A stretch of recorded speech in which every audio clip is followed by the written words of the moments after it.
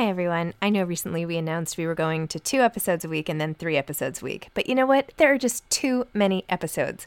So we are going back to 5 episodes a week.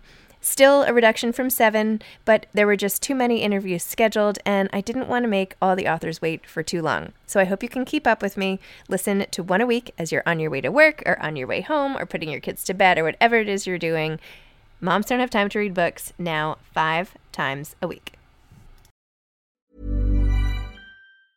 Life is full of awesome what-ifs, and some not so much, like unexpected medical costs. That's why United Healthcare provides Health Protector Guard fixed indemnity insurance plans to supplement your primary plan and help manage out-of-pocket costs. Learn more at uh1.com. Hey, I'm Ryan Reynolds. Recently, I asked Mint Mobile's legal team if big wireless companies are allowed to raise prices due to inflation. They said yes. And then when I asked if raising prices technically violates those onerous 2-year contracts, they said, "What the f*** are you talking about, you insane Hollywood ass?" So to recap, we're cutting the price of Mint Unlimited from $30 a month to just $15 a month. Give it a try at mintmobile.com/switch. $45 up front for 3 months plus taxes and fees. Promo rate for new customers for limited time. Unlimited more than 40 gigabytes per month. Slows full terms at mintmobile.com. Many of us have those stubborn pounds that seem impossible to lose, no matter how good we eat or how hard we work out. My solution is PlushCare. PlushCare is a leading telehealth provider with doctors who are there for you day and night to partner with you in your weight loss journey. They can prescribe FDA-approved weight loss medications like Wegovy and Zepbound for those who qualify. Plus, they accept most insurance plans. To get started, visit plushcare.com/weightloss. That's plushcare.com/weightloss.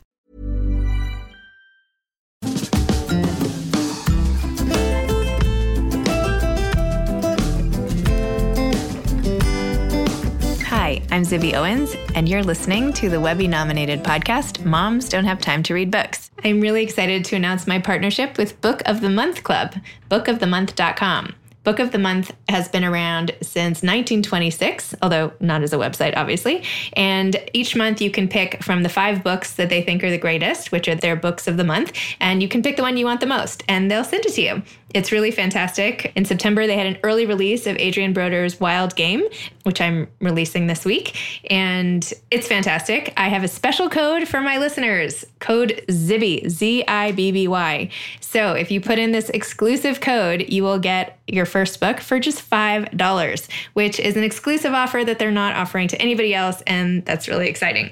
So you should definitely sign up, use code ZIBBY, Z-I-B-B-Y. They really have fantastic books, and I use the service myself. I've given it as gifts. I adore it, and you should definitely sign up and let me know what you think. I am so excited to be interviewing Adrian Broder. I've been waiting so long to talk to her. Her book, Wild Game, My Mother, Her Lover, and Me, is an amazing memoir, and I just loved it. The film rights have already been sold to Turn-In Entertainment with the director attached, and it's just so good. Anyway, Adrian Broder was one of the co-founders, along with Francis Ford Coppola, of Zoetrope All Story, which was a National Magazine Award-winning publication. She also worked as a book editor and has had her own work published in the New York Times Modern Love column, among many other publications. She is currently the executive director of Aspen Words, a literary arts nonprofit program of the Aspen Institute, and she very recently moved from New York City to Cambridge and spends time there and on Cape Cod with her husband and children. So thanks for coming on Moms Don't Have Time to Read Books. Thank you for having me. I love this podcast. Oh, thanks, Adrian.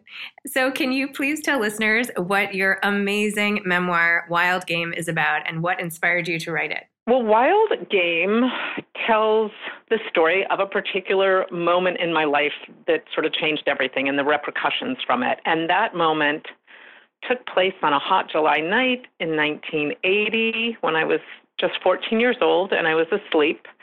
And my mother, Malabar, came into my bedroom. And it was late. It was, after midnight or something. And she said, "Rennie, wake up. Wake up, please." Rennie is my nickname. And I remember so distinctly not wanting to be roused. And then she said, "Ben Souther kissed me." And of course, with that, my eyes popped open because Ben Souther was my stepfather's best friend. And, Ben Souther was married. And, my mother was married, of course. So these 4 were couple friends. And what I didn't know at that moment was that my mother was about to embark on this epic love affair that would last over a dozen years. But what I did know, even in that moment, was that it was one of those life-altering happenings, like that, I went to bed as my mother's daughter and I woke up as her best friend and confident and co-conspirator, and it would really never be the same. Wow. Even just hearing you say that, you can just tell this is like an amazing book. It's like, it's the story. It's like you're obviously a gifted storyteller, whatever story you were telling. And the fact that you got this one to tell is fantastic for us as readers, at least. So why did you decide this happened when, years and years ago? Why now? Why did you write this book right now? Well, the truth of it is, of course, some part of me has been writing this story my whole life, right? I mean, mostly in my journal. And at different points in my life, I tried to tackle it in different ways. Like I would say there was some period in my life where I told this story entirely humorously as, cocktail party patter or funny essays. And I tried to write it as a romantic comedy at one point. But I think why now is because, or why when I did start to write it, it was having children and starting a family of my own that made me realize I really needed to reckon with my past. And I love my parents and I love my mother, but I did not want to parent or mother as I had been parented or mothered. And, that was really probably the biggest impetus for writing it the way I've written it. And it's sort of aside from the point, but I think it's worth noting that my daughter will be 14 at the time of publication. And that was exactly the age I was when all this started in my own life. So I think, there's probably some unconscious timing and considerations that went on as well. Wow. Coming full circle. Yes. You can sort that out with your therapist at another time. No, I'm kidding. Right. I'm just kidding. You wrote so beautifully about the morning when this all happened, or I should say in the middle of the night. You were talking about your brother, Peter, and I just want to read this one quote, how your mother and Peter and you had formed this triangle basically after your parents' divorce. And you write, our fundamental family unit since the divorce had always been a triangle, that sturdy shape, except on this morning, our geometry was changing. Before the end of the day, Peter's side would be cut loose, and once untethered from him, my mother and I would shapeshift into a single straight line, the most direct conduit for her secret. Ooh. So tell me about your relationship with Peter and how having such a close relationship with your brother and all three of you together changed when suddenly you were taken into her confidence and he was left out. Well, I think we all know that secrets are corrosive.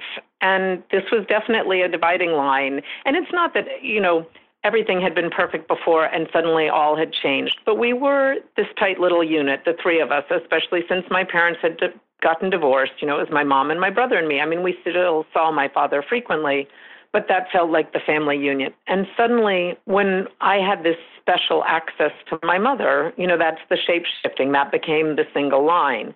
Of course, what is the truth about any memoir is it's usually just one story. It doesn't tell the story.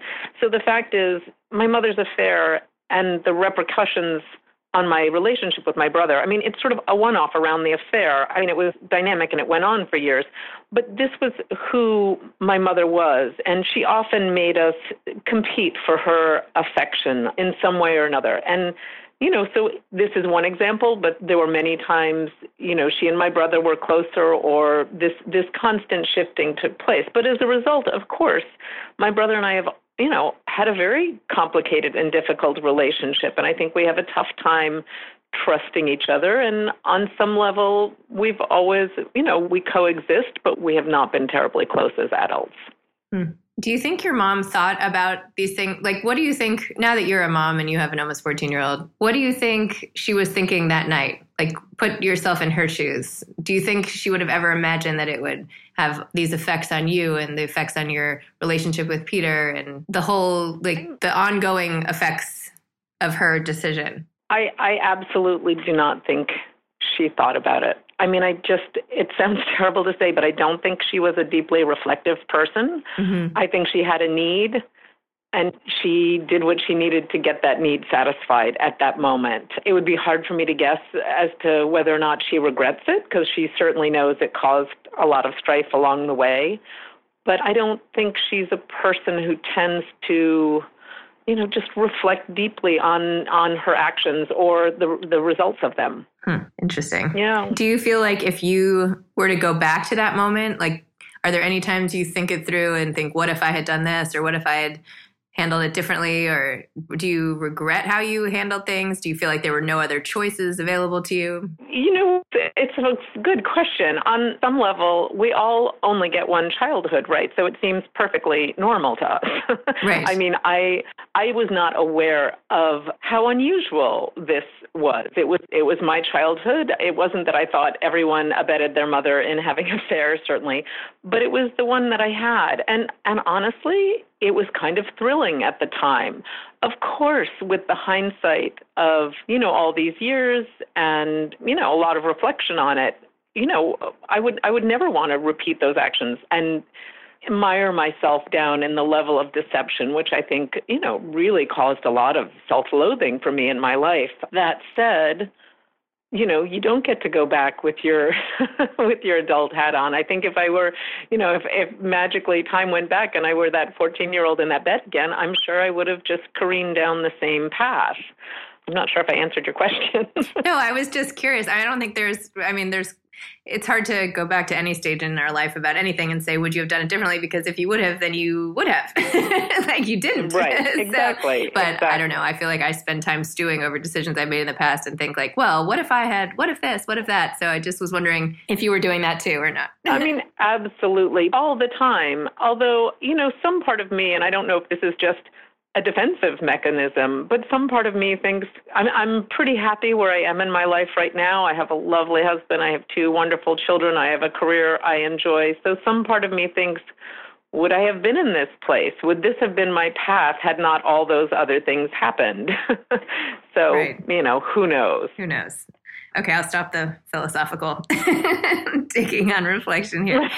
Do you have any sense as to maybe what you were saying before is just that your mother wasn't prone to self-reflection entirely, but do you think there was anything with how she was raised or just the era in general or anything that contributed to the way she handled the whole affair and how she parented you throughout? Like, where do you think it came from?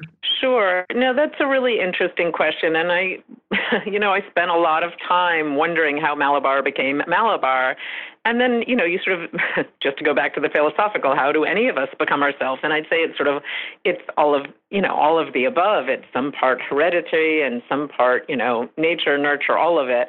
And I will say that through writing this book and researching my mother's life and talking to a lot of people about her, I became more empathetic, which might sound strange, but she had a tremendously lonely childhood and suffered, unimaginable losses before I ever met her or came into her life. So, she was the only child of parents who got married, divorced, married, divorced to each other.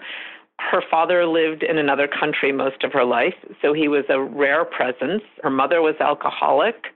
So, picture a pretty lonely childhood. Then she finds out she has a secret other family. There is sort of a predisposition towards infidelity did not seem to start with her generation. And then, she meets and marries my father, and her first child dies. So, just a lot of tragedy. And in some ways, I genuinely admire what a survivor she was. Like, some part of me thinks, and still this woman reached for love. We could argue that it's not the best way of going about it, certainly, but, that was who she was. And, she had a lot of great characteristics. She was smart and charming and charismatic and, an unbelievable chef. But I think what she didn't have was any kind of proper parental guidance, which arguably I didn't have. And so she didn't really necessarily know how to use her gifts and flaws wisely, right? I mean, I think one of the things that we emphasize in raising our children today are, teaching them how to be self-aware. You've got this gift, but, you need to work on that or, that type of thing. And yet you have become like the opposite of this with this as your model. Well, I hope so. I hope so. But you in the back of your head, you always think, well, she thought she was a pretty terrific mom, I'm sure. Like, I have chosen really to dig through my past and try to be as aware as I can possibly be. And yet I'm sure there are things I'm unaware of in myself. We all are. True. Life is full of what-ifs. Some awesome, like what if AI could fold your laundry? And some, well, less awesome, like what if you have unexpected medical costs? United Healthcare can help get you covered with Health Protector Guard fixed indemnity insurance plans. They supplement your primary plan to help you manage out-of-pocket costs. No deductibles, no enrollment periods, and especially no more what-ifs. Visit UH1.com to find the Health Protector Guard plan for you. There's never been a faster or easier way to start your weight loss journey than with PlushCare. PlushCare accepts most insurance plans and gives you online access to board-certified physicians who can prescribe FDA-approved weight loss medications like Wegovy and Zepbound for those who qualify. Take charge of your health and speak with a board-certified physician about a weight loss plan that's right for you. Get started today at plushcare.com/weight loss. That's plushcare.com/weight loss. plushcare.com/weight loss. I'm Sandra, and I'm just the professional your small business was looking for. But you didn't hire me because you didn't use LinkedIn Jobs. LinkedIn has professionals you can't find anywhere else, including those who aren't actively looking for a new job, but might be open to the perfect role, like me. In a given month, over 70% of LinkedIn users don't visit other leading job sites. So if you're not looking on LinkedIn, you'll miss out on great candidates like Sandra. Start hiring professionals like a professional. Post your free job on linkedin.com/people today. Well, I'm going to give you the benefit of the doubt on the parenting. Thank you. Thank you. I have certain things that I'm sure I will never do. And one of them is waking my daughter up in the middle of the night to involve her in, my personal life. So that's off the table. So that's good. That's good news. Excellent. Tell me a little more about Malabar's love of cooking, because I feel like cooking played such a big role in this book, and how just you could smell and taste the food and the way you described it, and particularly the, I want to say ocean food, but that's not the right way to say it. But, sea life, seaside meals, and just the grittiness of some of the preparation. And I don't know, talk to me a little more about that. Yeah. Well, my mother was astonishingly game. I mean, she really had a zest for life. She was, willing to, crawl through muddy clam holes to get clams and all of that. We had great fun as children, sort of harvesting and collecting food with her. And she also just truly had a rare gift. I mean, she was one of those people who could, we could be in a restaurant and we could taste some wonderful dish and we might think, oh yeah, maybe there's some cardamom or something. But she could not only identify, that little wisp of a flavor, but she could just recreate these sauces. And she loved doing it, and she loved entertaining. And she was, just tremendously alive in the kitchen. And food has always just been a huge part of my life, and I'm forever shocked when people don't really care that much about it, or those people who can forget to eat meals. I mean, never is there a moment when I'm not thinking of the next thing I'm going to eat. But yeah, it was, it was her gift, and, she enjoyed it. I've spent half this conversation planning my lunch. No, I'm kidding. But I am with you too. I don't know. I wish I could not be thinking about food, but I also think there's so much enjoyment people get from food. So I don't know. It's a loss if people don't appreciate it. Yeah. And then, of course, with her, you were talking about sort of the grittiness. Well, the title of the book, Wild Game, stems, of course, from this ruse, which was a cookbook that she and her lover were, and the partners, so my stepfather and his wife, were going to create. And it was really created with it in mind to have more opportunities for them to get together as a foursome, but it was also this way, it was a real cookbook that they were proposing. So Ben would arrive with, some wild game, something he had caught or killed, and my mother would transform it. And there were these sort of epic, fabulous dinners with way too much booze and, these test nights, which were also just a part of my whole childhood. We'd come home. I mean, never did I have, the Swanson frozen dinner that I coveted. It was always, some odd and curious and sophisticated dish that she was testing for either a cookbook she was writing or a food column that she had or something like that. Well, that's a treat too. I mean, well, not necessarily when you're 11. Yeah, I know. But you ate it. I mean, my kids would not eat any of that. I don't know. So maybe... there was just no choice. I don't know. I mean, it's funny because I have a picky eater and a very adventurous eater, and I constantly wonder, how my son would have survived with my mother. But I don't know. There's nothing I didn't eat. There's nothing I didn't try, from rodents to innards to exotic other things. It was just the food that was presented. Wow. So let's go back to writing this book. How long did it take for you to write it? You mentioned you were writing it in your head most of your life and in journals, but when you actually were sitting down crafting it in this current iteration of this memoir, how long did this particular stage take, and where did you like to write? Paint a picture for me of where you like to sit and where you do it and how long and all of that good. So if you kind of don't count the lifetime of processing the material, I mean, really, it took about 2 years, and I got a toehold during a 3-week long residency, which was an absolute gift to me. And I remember leaving that residency thinking, well, when and if I ever get another 3 weeks of solid writing time in my life, I'll get more done. Because, of course, with 2 children and a husband and a job I love, I couldn't imagine when that would ever happen again. But I heard the advice that I should try to write a little bit every day, that what I started to do was wake up early. So I started sort of by waking up, I don't know, a half an hour before my family at 6:30. And then I started waking up at 6 and then 5:30 and then 5. And I won't go on because, yes, it is insane, but I loved that sacred morning time before anyone could bother me, before my to-do list kicked in. And I just wrote and wrote in the mornings and really had the pages stacked up quickly, and I had a draft in probably less than a year.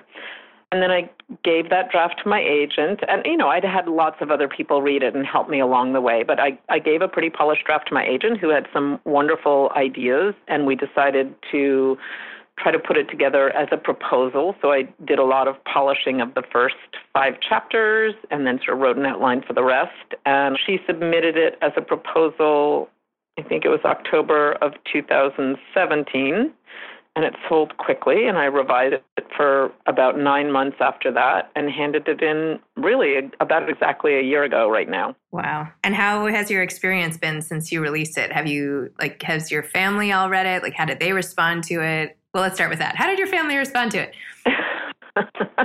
How did my family respond to it? Well, my immediate family is very, very small, but my extended family is, in quotes, modern and huge because, of course, each of my parents married twice after their divorce from one another. So in my lifetime, I've had 4 step-parents and many step-siblings. So, there have been a lot of reactions. And thus far, I'll say that everyone's been incredibly supportive. I mean, my mother and Ben Spare was not exactly new news by the time people were hearing about the book, but most of them didn't know the level of my involvement, so that was kind of startling, and it made me nervous to sort of think what they would think about that. I had step-siblings, from my first stepfather, who was the one who was cuckolded, and I had step-siblings from my second stepfather, so there was a lot going on.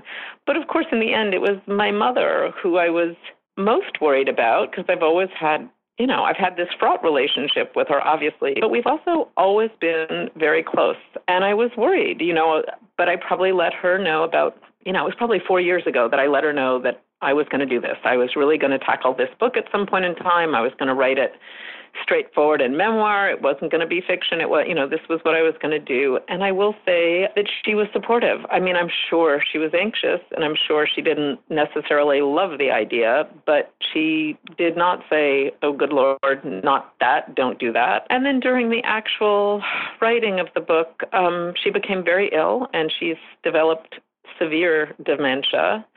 So I'm quite sure she's no longer able to read any kind of extended narrative. I mean, I know she holds the newspaper and looks at headlines and stuff, but I don't imagine she could read a book. But that said, during the process of writing it, I read much of it aloud to her, and she, it might sound funny, but she seemed to take great pleasure in hearing about her back in the day when she was this powerful woman and fabulous in the kitchen and seductive with men, because of course she's in an incredibly powerless stage of life right now. So I will never know the end of that question. I will never know what my mother thinks of the book or if she would approve or not, but I'm at peace with it. Wow. Well, at least, I mean, well, that's going to come out wrong. I was going to say, well, at least, you know, you could talk to her about it while she's still here, despite dementia. I mean, I don't know. I mean, people probably have different views on if you're writing a memoir about a parent, is it better to sort of wait until they've passed away, or if they should read it themselves, or I don't know. It's sort of an interesting timing question. Yeah, I think the thing is, I don't know that we ever get a choice in that, or, you know, best laid plans and all of that. Right, exactly. Yeah. So what is next for you? You have, I'm sure, tons of promotion for the book. Are you thinking of writing another book? I know you have a full-time job at the Aspen Institute, so tell me about what life is looking like for you in the near future. Life is looking quite chaotic for me. As I mentioned, I have newly moved from New York City to Cambridge, Massachusetts, which I think is all a beautiful thing. But it is, you know, I'm in the throes of a lot of boxes and unpacking and getting my bearings in a new home. I also have this, you know, incredible book tour ahead of me, which I feel very lucky about, but slightly overwhelmed by. And, you know, I do have a job I just love as the executive director of Aspen Word. So it's going to be busy. The future is going to be very, very busy. But I hope after that to definitely have some quiet time. I mean, I think there's a finite end of the year will be quite something. And then I do hope to start on a next book. And I am just in the very beginning phases of conceiving of it. So I don't really have a pitch or anything to tell you, but I do know that it will be fiction. I will not be making a foray into another memoir anytime soon. Just out of curiosity, when you know you're going into such a busy, crazy time, do you have any strategies for how you cope with all that stress? Is there anything you really do to sort of help yourself manage? I'm always looking for suggestions. And oh my God, if you find one, please call me immediately. No, I wish I had some preternatural zen or could tell you that I run 5 miles and then meditate, but no, I don't have time for any of it. And I feel overwhelmed, but I'm just plugging away and trying to regain a sense of equilibrium, because you have it at different periods of your life in greater or lesser degrees. And I recognize that certainly before I start traveling, I need to find my center again in a bigger way. And I'm getting there. All right. Well, if I find the secret sauce, I will let you know too. Please do. Please do. Do you have any advice to aspiring authors? I know that everyone works so very differently, so I'm always loath to give advice. Everyone gave me the advice of write a sloppy copy, and I'm like, I can't do that. I tend to just sort of write one chapter and get it mostly right. But I'd say if there is one thing that really changed my writing life, this is just for me, but it was to be in touch with the material every single day, as opposed to this, I'll do a block in January, and then hopefully if I get free time in June, I'll write again. By working on the material every day, even if it was just reading it or thinking about it, it lodged itself in my subconscious in a way that kept it going all the time. So almost every conversation or, moment or book I read or something, it would all sort of be cycled through this particular lens or paradigm or way I was thinking of it. And I thought that was incredibly helpful. And even if it's just 15 minutes, I think if you're engaged with a project you love, you should stay in touch with it. That's great advice. Well, thank you so much for coming on the show. Thank you so much for writing this amazing memoir that was so good. And I have not stopped thinking about it, as I'm sure many people will feel as they read it as well. So I just wanted to say thank you as a reader and a fan, as well as... Oh, thank you so much for having me, Zibby. It's really been great. And I hope to meet you in person sometime soon. Terrific. Thanks. All right. Thanks so much. Bye. Bye. Thanks again for my new partnership with Book of the Month Club, bookofthemonth.com. Use code ZIBBY, ZIBBY, to get your first book for just $5 and sign up for this really fantastic subscription box service. Thanks for listening to Moms Don't Have Time to Read Books. You can follow me on Instagram at Moms Don't Have Time to Read Books. Thanks so much to Steve and Ryan at Texture Sound for the sound editing. And thank you to Morning Moon Productions for providing this fantastic intro and outro music. Thanks for listening. You could always email me at zibby@zibbyowens.com.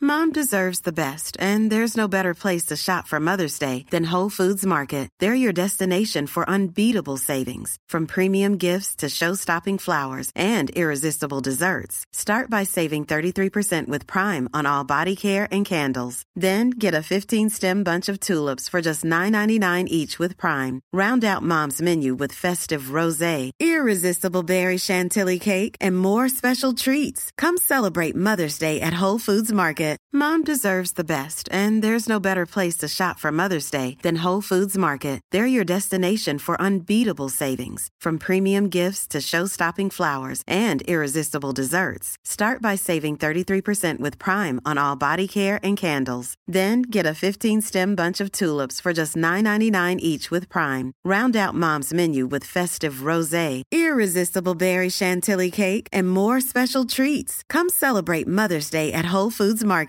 Imagine the softest sheets you've ever felt. Now imagine them getting even softer over time. That's what you'll feel with Boll & Branch's organic cotton sheets. In a recent customer survey, 96% replied that Boll & Branch sheets get softer with every wash. Start getting your best night's sleep in these sheets that get softer and softer for years to come. Try their sheets with a 30-night guarantee. Plus, get 15% off your first order at bollandbranch.com. Code BUTTERY. Exclusions apply. See site for details.